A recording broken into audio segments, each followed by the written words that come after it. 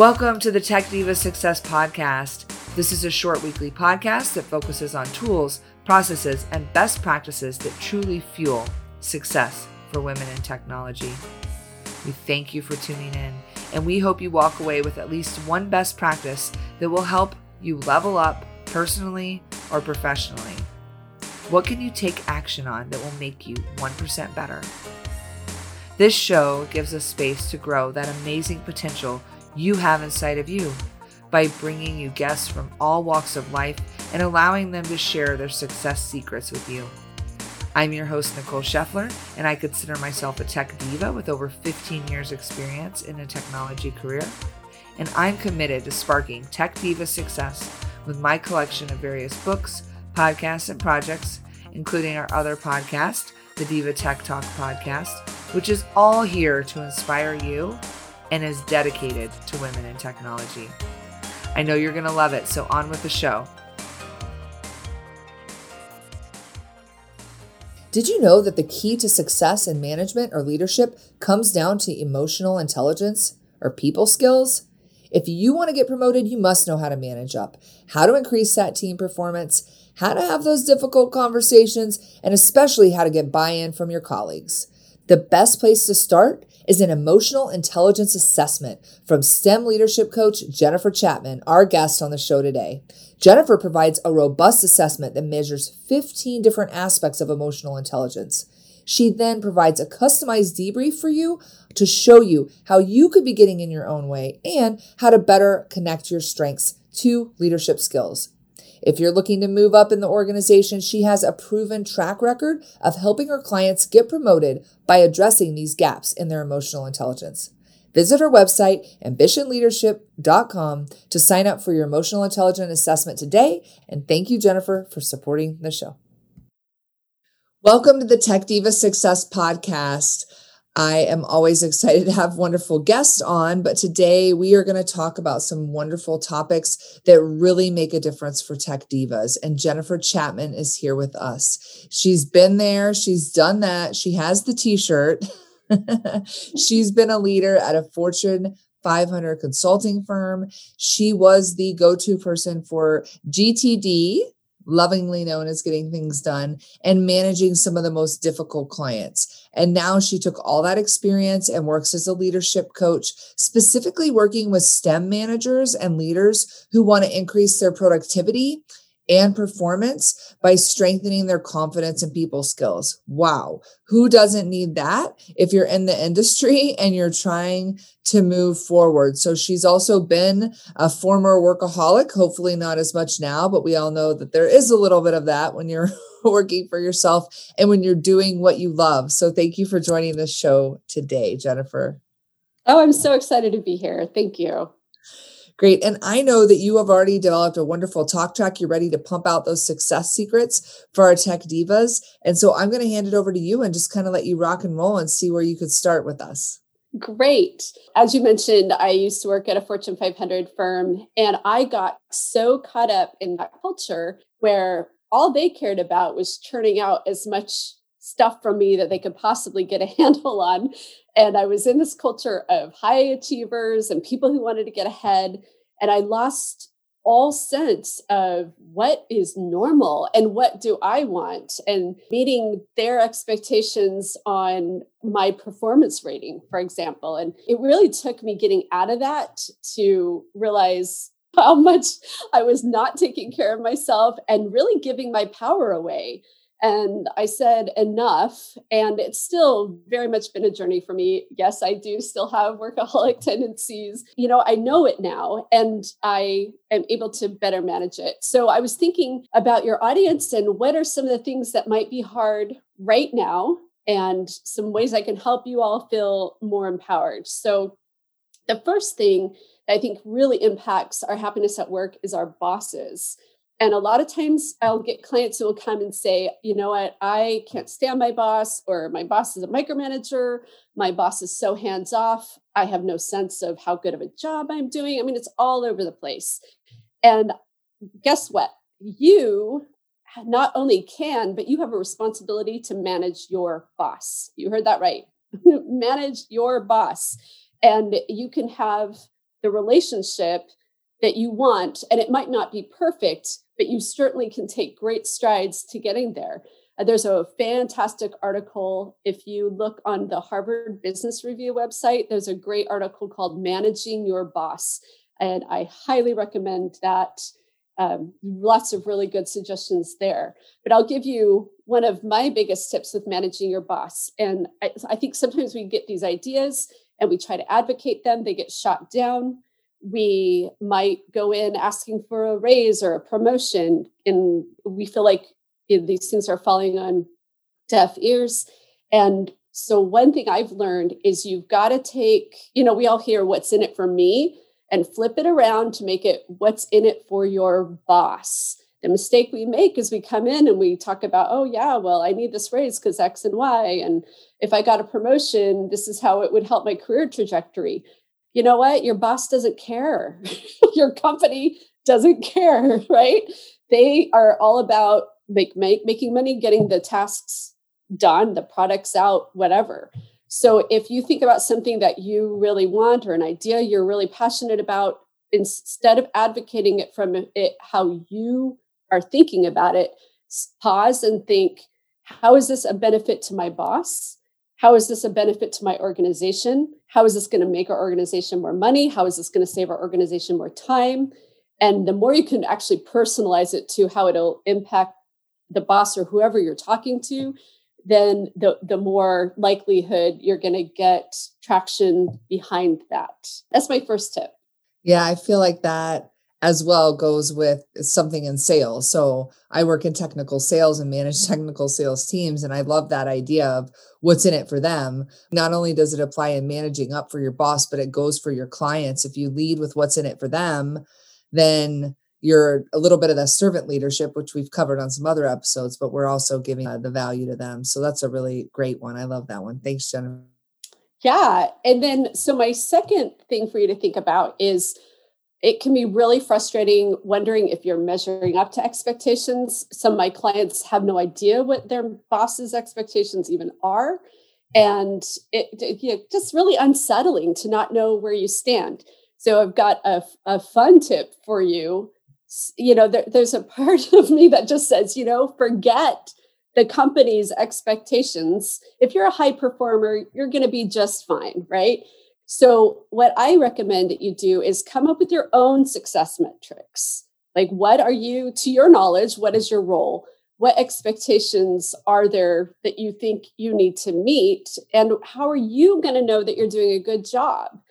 And I have found that to be incredibly valuable. And an example is back in, I think it was 2008, I was working for this large consulting firm. I had to get 40 billable hours a week, which those of you who know billable hours know that means I'm working probably more like 55 to get the 40 billable hours in.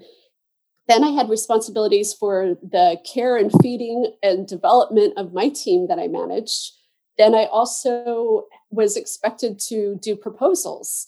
And in my free time, it was nuts. And somehow in all of that, I decided to go to the Georgetown coaching program. And I look back on that and think, how did I survive? I really don't know. But the way the program was structured is once a month, I had to go to in-person training for 3 days. And it not only was like during the day, there'd be stuff to do at night, and then bam, you're off the next morning to do more of the same.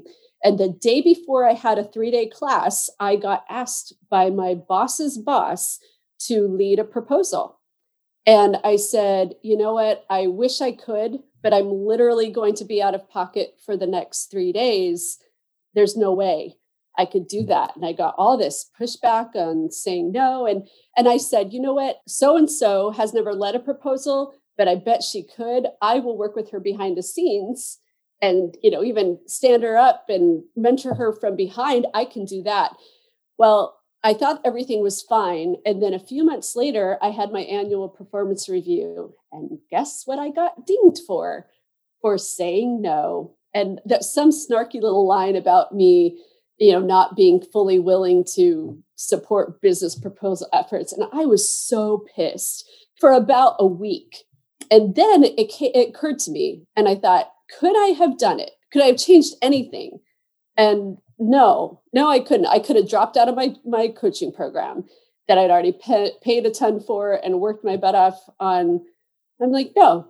And then I thought, okay, so what are my success metrics? Do I care about getting deemed on the proposal? Or do I care that I'm getting this certificate so I could become a coach? And that completely changed my perspective. And now I look at that little ding on my appraisal with a sense of pride. Like, yay me, I put what I needed and what I wanted ahead of the company. Yes, you knew your boundaries. And what an impactful comment that you just made. Hold yourself to your own high standard. The high performers tend to want to achieve at a certain level. So don't let that take you down when you know that your priorities are straight. Great point. Yes. And that's really hard for those of you who are people pleasers. I'm a people pleaser. I'm the oldest child. I think that kind of counts with the territory.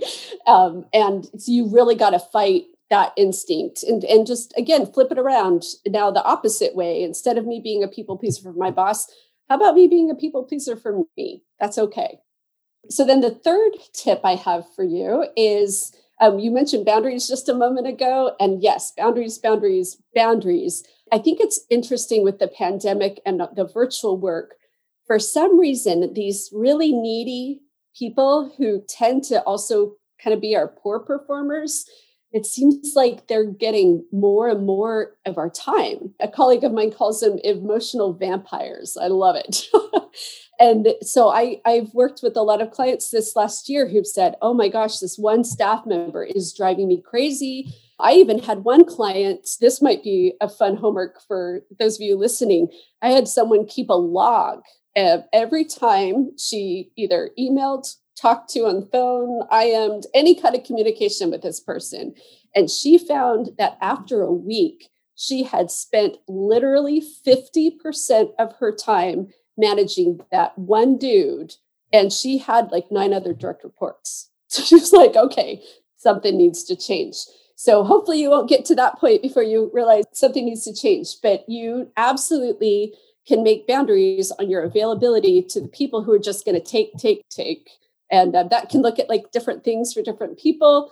But however it looks for you, don't let those vampires just suck your time and your energy and get you away from the work that you love to do. Yeah, there's an exercise that's complementary to that you list all the people in your life and you kind of put a positive or negative, and you try to start to steer and manage your time away from the negative and invest more in the positives. And it's interesting because our show is both for professional and for personal, because a lot of times the things that we use, whether it's boundaries or what's in it for them, those things work for our professional career. And then they also work perhaps in speaking with your husband or working with your best friend. And yes, this is one of those things where if you think about the energy vampires, they do not just live in the workplace. So yes, using it for both sides of the coin would be definitely worth noting here. Absolutely. And one thing that's funny that you just made me think of is my husband's actually an engineer. So he is in the target market of the people that I work with. And I have to say, not only is he a good guinea pig for me trying things out, but then I've learned so much about how to work with just different personalities and perspectives, just communicating. It's been really great practice. So hopefully you have someone in your life that's very different from you that can be a safe place to try out different communication styles or conflict resolution. And then it's easier to practice them in the workplace for sure. I use the SIPAB method. It's like situation, complication, implication. You kind of go through that, like very factual, like here's what's happening. Mm-hmm. Here's why it's complicated or messy or bad. Here's what's going to happen if it doesn't get fixed. Here's the implication of it. And then you position action, benefit. You position what you want. You suggest the action you want them to take. So it's very clear. And you end with the benefit of what's in it for them, which is available on techdivasuccess.com. But while we're talking about specifically that, what advice do you have around managing conflicts in tough situations? I would say this is where empathy just can come into a big play. And I think sometimes empathy gets a bad rap. because we think of empathy and we think of, oh, touchy-feely and someone crying. And a lot of us in the tech world don't want to mess with that stuff, right? Give me the facts. Let's get this done. And so, but the empathy really is your ability to put yourself in someone else's shoes and try to imagine what things are like for them. So, for example, I was working with somebody recently and just some behaviors were really obnoxious to me. And then as I stopped and thought about this person, I thought, okay, this is somebody who lives alone. How isolating that has been for the last year, especially.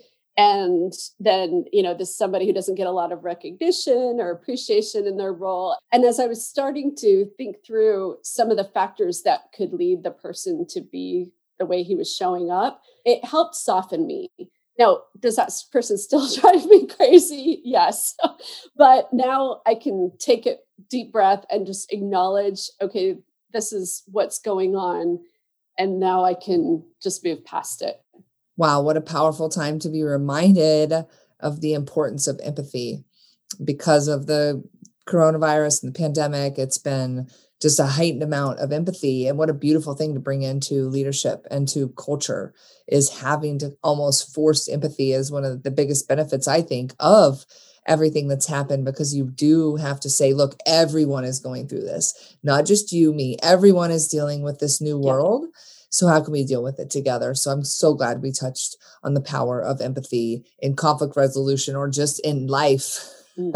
How important it is to remain empathetic to others. Amazing. And I was going to say, don't think that I said that just because you target women in your audience. I say the exact same thing to men. And in fact, I would say overall, women have a slight advantage statistically of having more of that empathy already. And it's a little harder often for the men to find that. I see sometimes women swing from one end of the pendulum to the other, where like, oh, I don't want people to think I'm too touchy-feely and I've got to really stand up for who I am as a woman. Guess what? You can be a strong woman with a strong personality and have empathy. Those two are not mutually exclusive. Yeah, trust me, I know. I'm just kidding. Right? All right. Well, what else do you have for our audience today? I know we're coming towards the end of the episode. I want to make sure we get all the goodness we can out of you. This is my best right now. This last year has been really hard. And we look back at the challenges. We love looking back to 2019 and what good times those were. And then we're having this weird 2021 where we get these little bits of hope that, oh, we might be going back into the workplace, or, oh, we might be getting to herd immunity, or, and we keep waiting for the magic moment when things are going to be okay again. And my advice is you got to stop that. Don't look back. Don't look forward. All of this is out of your control. And if you keep just waiting for that moment when everything's going to change back, or even when anything's going to change, period, you are going to waste a whole lot of time and energy on that. But the managers that I'm seeing who are the happiest right now, and the professionals, is the people that can sit in what's going on right now and say, okay, here are my current circumstances. I'm going to use what I've got with what I know right now, and stop projecting for when we go back into the office or whatever. And that especially is true with our interpersonal work relationships. Those have been severely neglected just because of our circumstances. And if and when we all end up back in the workplace, I think we're going to have a lot of ground to cover in restoring those relationships. Well, guess what? You can start doing that now. Instead of always sending an email or an IM, pick up the phone, people. And my husband this morning said, I picked up the phone and I talked to this guy and just found out they had a baby, and this is what's going on. And then we talked about the task stuff, and then we kind of went back, and it's like, it was just really nice to connect with him on a human being level. And you got to know, my husband's I don't like people kind of person, and so I would say, pick up the phone, try to connect with people, don't sit on conflict, and just be the best person you can absolutely be right now without looking forward or backwards. Yeah, I think there's a quote, do what you can with what you have where you're at, or something like that. It's one of those things that I feel like hangs in a cabin somewhere. Yes. Or bumper sticker. I should put this on t-shirts and sell them on my website. Yeah. So, hey, I will buy 5. And I just appreciate it. And you snuck something in there about moving forward from conflict. And I thought that was a little sneaky thing you did there, but it's so important. So I just wanted to make sure people heard Jennifer, that she's absolutely right. Move forward, move on. We're all getting through this together, but it's being in the now and being present. How beautiful. And with that, if people feel like they want to be present with you, who is the ideal person that you coach? I know that you're targeting STEM leaders, so I'm assuming that. And how can they get a hold of you? Yeah, I love working with go-getter people who look at their current circumstances and say, I think I want something a little better, something a little bit different. And just people who are eager to learn more and grow. That's my ideal client. And if you'd like to get connected with me, I'm having a ton of fun on my business Facebook page, which is Ambition Leadership. So you just go to Facebook, find Ambition Leadership, and I have all kinds of different posts. Some of them are more personal. Some of them are more like tips like I'm sharing here. And I'd love for you to like and follow my page. And that is easy and free, people. So we will put that link on the blog, or you can search it. I believe in you, ambitious tech divas, that you can get out there and search Ambition Leadership. And one tip that I have is just to check these people out. There are amazing guests. I'm blessed to be able to talk to every single one of them. But if you're listening to this episode, hop in and give Jennifer a look. A lot of these coaches and people out there, leadership coaches, are there to have heart-centered leadership. They give you a lot of things, and you're able to get to know them through that process. And then when the right time comes along, you can engage them in a way that will change your life, that will change the trajectory of your career. Successful people invest in themselves. And I know sometimes you may say, oh, well, that's this much money. I mean, that's money you're investing in yourself. So I just want to quickly plug just overall all coaches. I know that I've invested in myself. I know many of them, and I'm just proud to have you on the show, because we need more tech divas rising. And I know that there's an ambitious tech diva out there. They're going to land on your page and they're going to work with you and rise. And thank you again for coming on the show. These are amazing nuggets about managing up, having that emotional intelligence, setting boundaries when you need to, leading with empathy, so much packed in there. So I hope that everyone listening benefited from having Jennifer on the show. Jennifer, I can't thank you enough. Thank you for coming and sharing your knowledge. Do you have any last quote or word of wisdom as we head out? I guess just repeating what I said at the beginning, like, take charge, be in control, be empowered. There's a lot that's not in our control right now. And if we think about all that, we're going to go nuts. So focus on what is in your control and just start there. Love it. Thank you again for stopping by. Always great to see you. Thank you. Thank you. Thank you again for listening. And we really hope this sparks something in you that you can use to manifest more success in your life. Please give us a rating or review. We would love to see how this show has inspired you. You can also connect with Tech Diva Success on Twitter, Insta, and Facebook. We're very easy to find under that name. And we hope this episode was fire for you.